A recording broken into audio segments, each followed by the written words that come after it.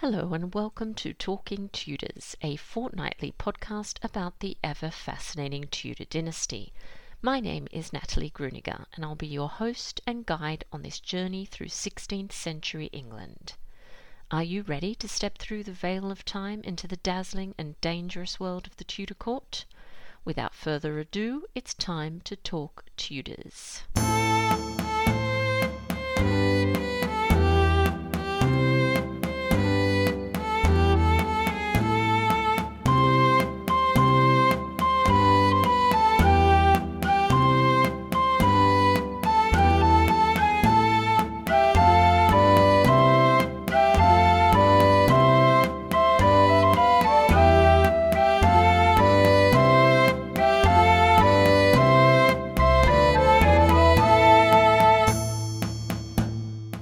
Hello everyone, welcome back to Talking Tudors, episode 163. I'm your host, Natalie Gruniger, and I do hope that all is well in your neck of the woods. Before we begin, I have some important news to share with you about the podcast, so please bear with me. After much deliberation, I've decided to transition the Talking Tudors membership platform from Podbean Patron to Patreon. Among the reasons for this are that Patreon offers multiple ways for me to connect with my wonderful patrons and provides me with the tools necessary to create a truly engaging and interactive community. This change will also allow me to create additional content like exclusive videos, behind-the-scenes pics and vlogs, blog posts, and listener polls. Importantly, it will also allow listeners to pledge their support in their own local currency, which will hopefully avoid any of those nasty bank fees. My podcast remains free because of the generosity of my patrons, so they are tremendously important to me. The truth is, the larger my support base, the more podcasts and fun Tudor content I can produce. I have emailed all my current Podbean patrons about this change and would be overjoyed if you'd consider supporting my work on Patreon. Please visit patreon.com/talkingtudors. I've already uploaded 17 patron-only recordings that you will get immediate access to once you sign up. Join the Talking Tudors Patreon family, and in addition to receiving lots of Tudor-themed goodies, you'll be automatically entered into our patron-only monthly giveaways. July's prize is a 2-volume book set that explores representations of Mary I in writing, in literature, and other textual sources. These books retail for $125 each, so a huge thank you to Dr. Valerie Schutte for sponsoring this fantastic prize. All patrons are also eligible to attend monthly Talking Tudors live talks, which take place on Zoom. These events are exclusive to patrons. On the weekend of the 30th and 31st of July, I'll be speaking with Dr. Elizabeth Norton about her book, The Temptation of Elizabeth Tudor, and the distressing events that took place when the young Elizabeth went to live with the newlyweds, Catherine Parr and Thomas Seymour. Now, on to today's episode. I'm excited that Wanda Whiteley is joining me on the show to discuss her debut novel, The Gold Hanger Dog. Wanda is co-author of the memoir Street Kid, which spent 3 months in the top 10 of the Sunday Times non-fiction bestseller list. The Gold Hanger Dog is her debut novel. In addition to her role as founder and editor-in-chief of Manuscript Doctor, she's an independent consultant for writers and artists, and previously worked as the publishing director at HarperCollins for over a decade. This year, she will be running her first life writing workshop at the Atelier des Scrittori retreat in Transylvania. Our conversation's coming up straight after this short musical break, courtesy of guitarist John Sayles.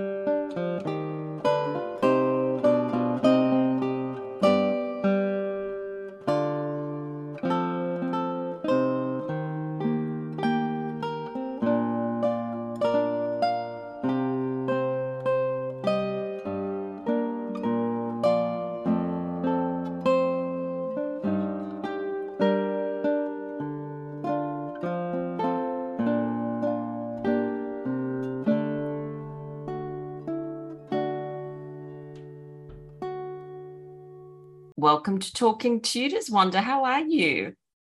Well, I'm very well. Thank you very much. And it's so lovely to have you on the podcast. And I think a good way to begin is maybe you just introducing yourself to our listeners and just telling us a little bit about your background. I'm not a historian, funnily enough. I'm an English graduate who worked in publishing for many years. And now I work with authors. So I teach a lot of historians. Funnily enough, I have some rather famous historian non-fiction writers who long to get into fiction and make lots of money and then need their work critiquing. So that's something I've done for some time. But then at some point, I thought, well, it's lockdown. I've never written a fiction title. I've written non-fiction before, and I'll have a go. I ended up writing a book called The Gold Hanger Dog. It was sparked by a reading of Alison Weir's Children of Henry VIII, I think, or Children of England is the book. Which I'd picked off the shelf, and I was just reading it with an eye to thinking I was going to write for children something to rival a sort of money spinner to rival the Roman mysteries that my child was reading with the school at that point. But in fact, it became something completely other, and it's more like a book for adults and teens rather than the younger children, The Gold Hanger Dog. But there was an episode in that book where it was the first time there was a real tale of what I call derring do, because I love all those old smugglers' tales and things like Moonfleet by Jamie Mead Faulkner and all those old books. And it was set on the river Blackwater, and it was in 1550 that Mary, increasingly being pushed around, told she can't have mass held and the rest of it, decides that she wants out. So she implores the Emperor Charles to come and rescue her, basically. He does. He actually says, okay, we'll do it. So he sends a fleet of a couple of warships and a corn trading boat, which they basically have this poor chap called Dupuis, I think his name is, who's the ambassador or the ambassador's man. And he poses as a corn trader, and they sail the ship in and moor it at Stansgate, which is the old Stansgate Abbey, on the Blackwater estuary. And then he's taken in with the corn down further to Malden's Hythe. And if anyone's been to Malden, there's a lovely old quay called the Hythe with its old church, St. Mary's, which was a beacon in its roof to warn sailors. And at the Hythe, there's secret meetings in churchyard, in St. Mary's churchyard, and all this sort of stuff. Meanwhile, 2 miles away at Woodham Walter Hall, which no longer exists. Woodham Walter Church still is there, but not the hall. A moated manor. Mary is hiding with her controller, Rochester, and her lady-in-waiting, Clarencio. And she is busy stuffing clothes into burlap sacks, sort of terrified, and they've said she's going to have to walk the 2 miles through, sort of tiny paths to try and get to the ship. But she starts getting scared, and Rochester doesn't help. Whether he actually decided it was better for her to stay put, because otherwise she really would stand no chance of succession when the time came, I don't know. But he went out and came back and said, look, the roads are crawling with watchers, because at that time people were very jumping, and they'd got ordinary householders employed to actually see if there's strangers around or anything strange is going on. There are beacons. It's looking really, really bad. You'll get caught. So she loses her bottle and says, oh, can we do it 2 weeks later? And the guy by then is absolutely at the end of his wits. He says, well, I've got to catch the tide. The tide is about to turn. If I don't, the bailiffs are already swarming all over looking at my boat. I've sold the corn. And by now they're going to wonder why the boat's still sitting there. I'm sorry, I've got to go. So that's the end of it. And it wasn't the first time Mary had a failed escape. There was another time, I can't remember on what river, on the Thames somewhere. She stood there pathetically waiting for someone to come and pick her up, who never turned up. So, I mean, she never got away.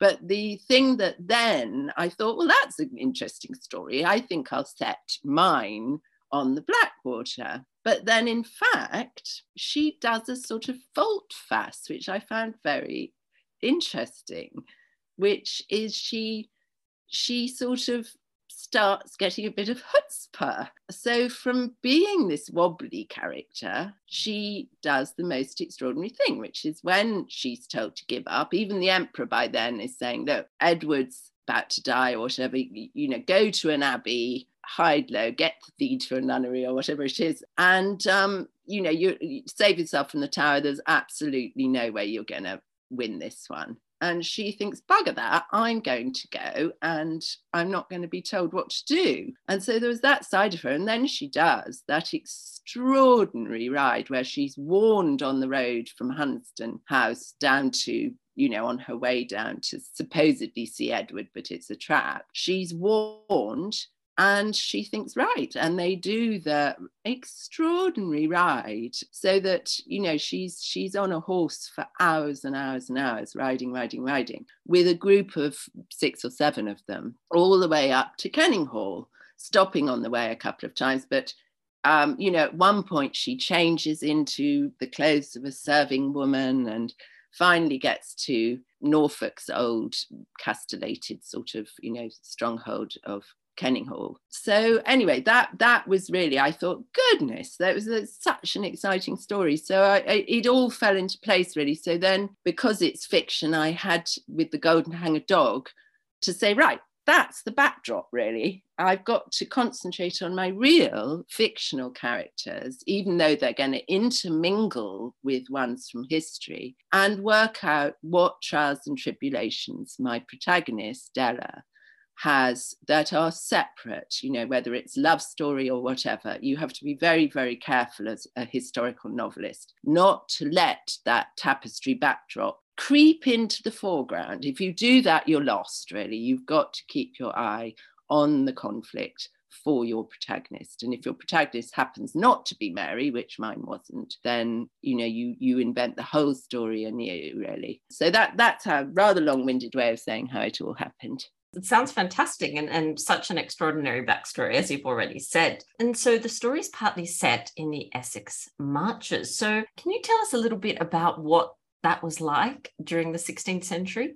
Do you know, I decided not to visit. I had visited as a child, but I decided not to visit when I was writing because I was worried that all those little mini roundabouts and the rest of it would stop me from imagining what it might have been like. But from what I researched, but the main thing was that the Blackwater, which is now relatively quiet, you know, you see the odd boat, but nothing goes on there in terms of river craft. But back in those days, it was extraordinarily busy, and busier than the Colne River and Colchester above it, because it had a much, much more accessible port. So there would be ships coming from Europe, obviously from the Netherlands and places, which would come in, they'd come in and stop at Goldhanger if the tide wasn't right for them. So Goldhanger itself as a fishing village was quite a busy little place, where now it's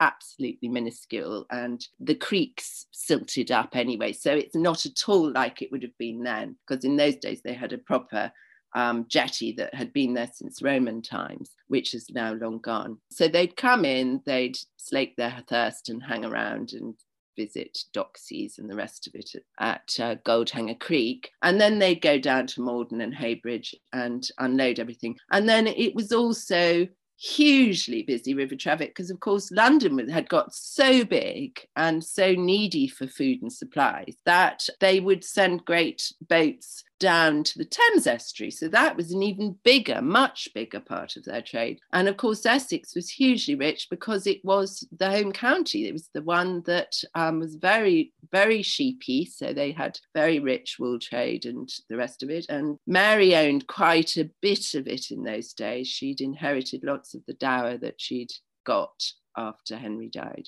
was in Essex, so she had her places. But also there were the new rich. I keep thinking of them as Russian oligarchs, but the English version. So there was a whole new rich, because it had, where the older feudal system had long since gone, really, there was new modern banking, a whole new capitalist system had come up. And also, like the oligarchs, these were guys who had shared out the spoils. I mean, Henry's cronies, the rest of it. It was cronyism, kleptocracy, the whole lot. And there were the big houses there. So you had, let's think, we've got, well, Leeds, the one who comes briefly into my book is Richard Rich, obviously, at Leeds Priory. He was one of the big land grabbers when the monasteries fell. And if you remember the monasteries, I mean, the church land was a quarter of the land of England. So it's a lot of wealth they all shared out. There were all these big magnates around, but they were tough. And around this time, there had been all sorts of awful things going on. There'd been 2 harvests that had failed in a row. Sometimes there are 3, but that's very rare. But 2 failing in a row, which I think was 1950 and 51, had meant that, you know, people actually starve. And so there was a lot of hunger. They had changed all the trading laws around wool. So the cloth trade had taken the wool trade had taken a great big nosedive. And then they, of course, had galloping inflation. Thank you, Henry, you know, so there was all this going on. So there was a real sort of rich and poor gulf, very like what we have today. So I felt that, you know, there were so many parallels, emotional parallels as much as anything else. And having someone, Della, the protagonist from the lower orders, was important because she's got a lot of, you know, vim and vigor, even though she's a girl who is hounded very much for being different. And she rounds on them. She ends up taking sanctuary at Newhall, which was Mary's palace, which her father called Bewley, but I think was already being called Newhall again by then. And Newhall near Chelmsford in Boreham, Della ends up seeking sanctuary there for various reasons with her little turnspit dog, who she's rescued. And she feels out on a limb and rounds on the love interest Fitz at some point and says, you know, you're all sitting here with all this wealth, with everything you need, all these fish ponds and this and that and estates of deer paddocks, and people, well, my people are eating horse bread, acorns, you know, what, you know, you just can't, because he tried to say, I can try and imagine what it's like, and she said, you can't imagine what it's like. So that's really the background. So you've talked a little bit about the people, some of the real life people that have obviously inspired you. Richard Rich, you mentioned, Edward VI, Mary. Was there any other personalities that we might have heard of that perhaps have inspired some of the characters in your story?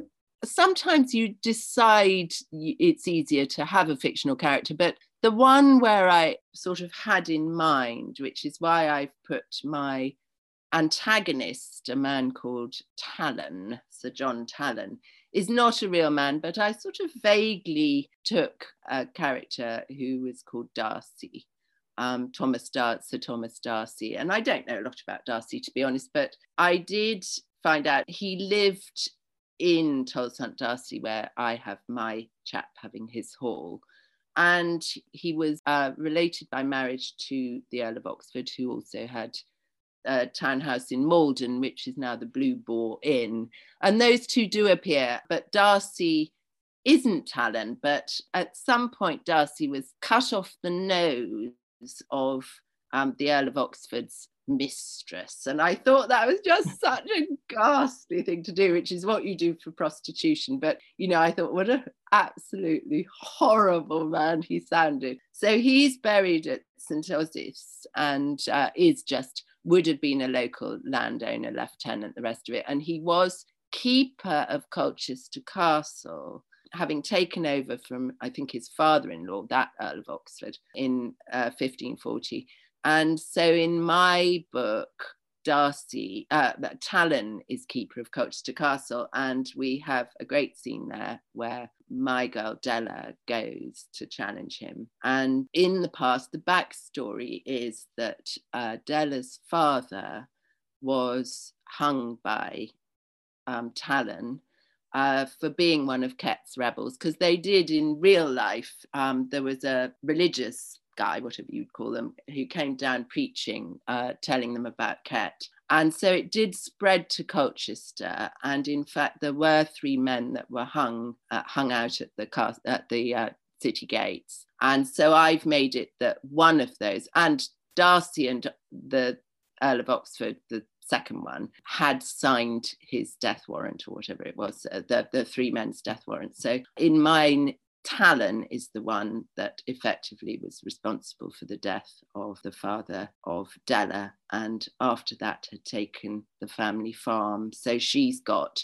it's really personal. Yeah, absolutely.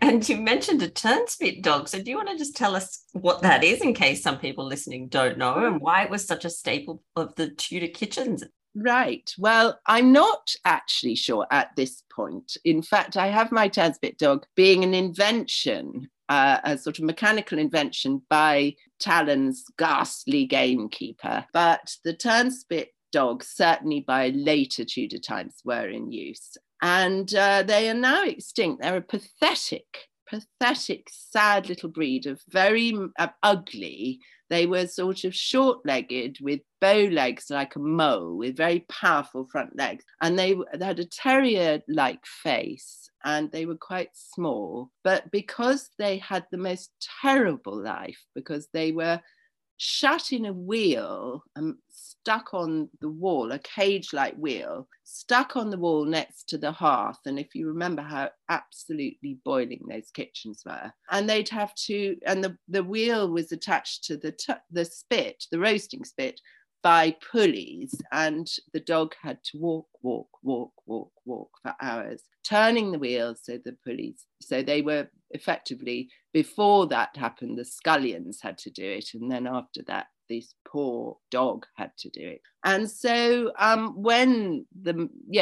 so they were used late Tudor times, and there are references. Ben Jonson has a very good reference to them, but they're largely forgotten now. They died out in the very early 1800s, I think, because nobody, like any breed, no one wanted them. They were too ugly, and they had a very, very cross, morose, pathetic character, because all those years they'd had such a horrible life. So they didn't make very good family pets. But I said, if anyone had known how loyal and magical a dog like this could be. So Turnspit is really, I think, the secret hero of the book, I've been told, because he is full of character. And if anyone loves their dogs, he is a very good dog. And there is an element of magic, because this book does have a strand of magical realism. And he's not a talking dog or anything like that, but there are things that the girl realizes. She thinks when she first sees him in the wheel, and she thinks, I've got to save you, the dog looks back at her and she says, oh my God, he's looking at me as though he thinks I'm here to help you. And she said, well, that's pretty odd, because I would have thought it's him that needs my help. But he's there to help her, and he's a really great little character, Turnspit, the gold hanger dog. Oh, I think that will appeal to lots of people, lots of dog lovers. That's great. And what about some of the challenges that you faced when writing about this particular time period, or writing historical fiction, or anything at all? Could you tell us about some of those? I think the biggest challenge is where you have to bend the truth. And I know my husband used to say to me things like, why are you worried about it? Why are you worried how long it takes to go in a horse and cart to Colchester? You've got these blinking flock of magical ravens who come to help her at Kenninghall. And I think, no, it's not that. You sort of have to remain true. And in fact, I'm sure there are ridiculous things where I know I've compressed time and there's no way she could have sailed up the coast to Lowestoft probably in the time she manages to, because it is a fast-paced adventure story, in the last third particularly. But I think the challenges are, I think you have to do all your research and then you have to put it aside. So memory is one of them, because you're constantly thinking, oh God, what happened then? But if you start piling what they call exposition that is undramatized into a book, and many a historical novelist is guilty of that fact, in my view, it's no longer a novel. It really isn't. It's a halfway house. So I think you get very excited. And I did have lots of readers, and there's a bit where she and the boy she loves, the groom Fitz, who's also an acrobat, a player. Fitz they go into the woods for their first sort of ride, and I digress, I talk about the drive hunt, and I go into the screens of the drive hunt and and into conversation. And it's interesting when you've got readers, when you bother to have things read by enough honest, good reviewers, they say, well, I got bored of that bit. And they don't always know why they get bored of that bit. But if you're honest with yourself and you know the pitfalls you go through, and it's the drive hunt, So you have to be really careful, and then you have to kill all those little darlings, which is what they say, cut it out and keep it spare. But you've got to inhale the period so that it just comes out organically. Be careful not to stuff in everything that you know about, because it loses potency, in my view. So that's really the challenge. I think what I realized was that I loved doing historical work, because I don't think I'm the sort of writer who is one of those whose head is flooded with ideas and people that just come in all day and night. I've got another story and another story. I'm not like that. And so I found research sparks the imagination. I found if I sat down, and I was advised by my husband, who also writes, I said, I'm stuck. I've not got an idea here. And he said, well, research, and you get writing. So, for instance, the very last, I knew the beginning wasn't as I wanted it. And because it needed to engage, particularly if it was being read by young people of 12 and things, engage the emotion right away with something exciting. So I decided to put a prologue at the beginning, which was Della first discovering her gift, but the reason she discovers it is her mother gets sweating sickness.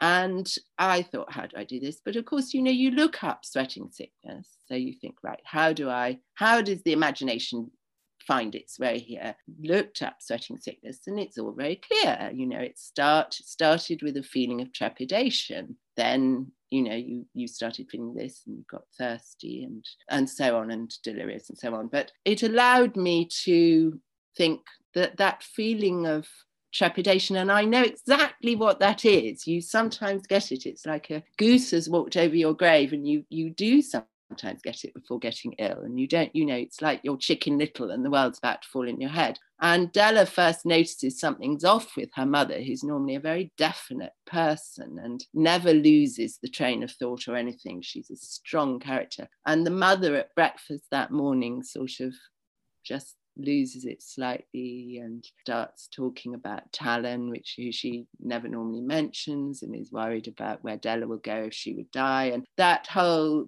sort of mood. So all you need to do is do the historical research, and something sparks the actual story. And a final question for you, just about the highlights. We've talked about some of the challenges. What were some of the highlights during the research and writing process for you?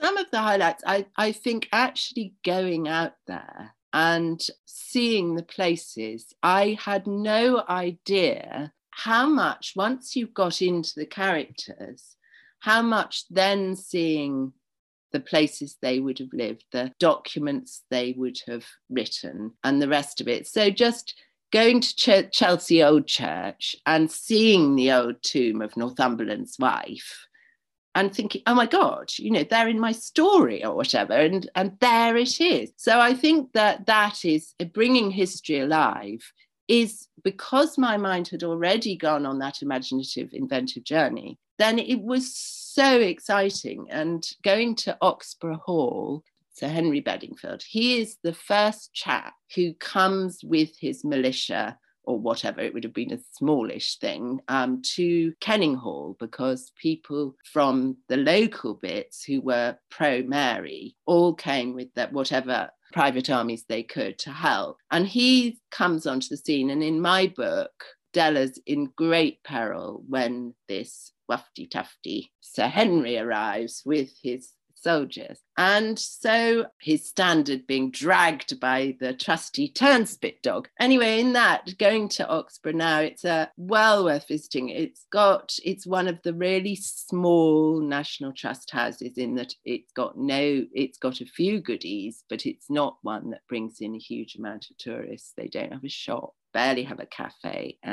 But when you go there are a few things under glass, and one of them was the first document that she signed at Framlingham as Mary, the Queen. And there it is, and he would have had that copy. And so, yeah, things like that, you get this incredible thrill. Yeah, they're very powerful moments, aren't they? That they keep me flying back to England all those hours because of those special moments. So I totally understand you. And wonder, are you working on any new books at the moment? I'm thinking about either a part two. If The Goat Hanger Dog doesn't sell enormously well, then people always say, oh, don't do a sequel, that would be ridiculous. Although in my head, I would like to do the same, because I would like to cover the Wyatt Rebellion, which is another wonderful tale of failed, sort of daring do. But if not, I've been thinking about Catherine Parr and Chelsea Place, but to do it a bit like they did in Longbourn. So again, the main characters wouldn't be the ones in the house, it would be below stairs. But beyond that, I've really enjoyed going to Newhall and talking to all the students there. I had 200, and I love public speaking, absolutely love it. So, and I love talking to that age group. So I'm going to try my best to get more gigs at schools, because I've been told again and again by publishers that age group don't like history, won't read British history, would never touch it, would never buy it, would never read it. And I'm longing to prove them wrong. So yes, so I think I need to really work now to use book one to get it to do that, because I want to make history alive for that next generation. It breaks my heart, because I know it's there for them. I know they are interested, really. And the trouble is, now this isn't being mean, but publishers are doing nothing but putting out rubbish that is by the next TV, merchandising, whatever. And there are some, because a lot of them are clients of mine, there are some fabulous writers who aren't getting taken on, and some real rubbish that is being published. So, we have to keep flying the flag for real quality historical fiction. Absolutely. And if there's any schools or teachers listening, get Wanda into your school to talk to the kids, and that would be really great. Yes, you can find me at wandawhiteley.com if there are any teachers, right, as you say, or you've got a kid, that would be great. Yep, fabulous. And I'll put a link to your website on the show notes, so it's nice and easy for everyone to find. Before I let you go, I've got one more question for you. I ask all my guests for a Tudor takeaway. So this is something for our listeners to go off and explore after the episode. So do you have a suggestion for us? Well, it's a slightly weird suggestion, and it's probably not. My book starts with chapter 1 with Della and her guardian playing merrills, and we bought a set of merrills. That's Nine Men's Morris. Nine Men's Morris was Shakespeare, actually. So at the time, I think it was called merrills from the Roman. This is a game a bit like a giant sort of noughts and crosses, really. And I was absolutely loved. On board the Mary Rose, there's a broken barrel top with the merrills scratched in, the board game scratched into it. And all over the world, there are merrills from prehistory, virtually. They've got them in Egypt, and people have scratched them on churches. a bit like hopscotch or something. It was just easy to do. And so I do go out and find these old board games. They're absolutely fascinating. But I think Merrill's, a bit like Noughts and Crosses, isn't as exciting as all that. It's fun to try a few times, but the card games, unfortunately, we don't really know what Primero was, except it was close to poker. Mary herself adored playing cards and betting and doing bowling and the rest of it. She loved gambling. But the one I would say try, because I play it the whole time with my 16-year-old daughter, is Piquet. The best card game for two people, and there are instructions online. Play Piquet and you will love it. So Tudor games are great fun to investigate. So that's my little takeaway. That's fantastic. I'm going to have to go and Google that after this and see who I can rope into playing with me, which family member is going to be my victim. Thank you so much, Wanda. It's been so lovely chatting with you and hearing all about your book. And I wish you all the success in the world. And hopefully we see that sequel soon. Thank you so much. Well, that brings us to the end of this episode of Talking Tudors. Thank you so much for joining us. I absolutely love to hear from listeners, so if you have any comments or suggestions, or just want to say hi, please get in touch with me via my website, www.onthetudortrail.com, where you'll also find show notes for today's episode. If you've enjoyed the show, please share the podcast with friends and family, and don't forget to subscribe, rate, and review. I also invite you to join our Talking Tudors podcast group on Facebook, where you can interact with other Tudor history lovers and hear all the behind-the-scenes news. You'll also find me on Twitter. My handle is On The Tudor Trail, and on Instagram as The Most Happy 78. It's time now for us to re-enter the modern world. As always, I look forward to talking Tudors with you again very soon.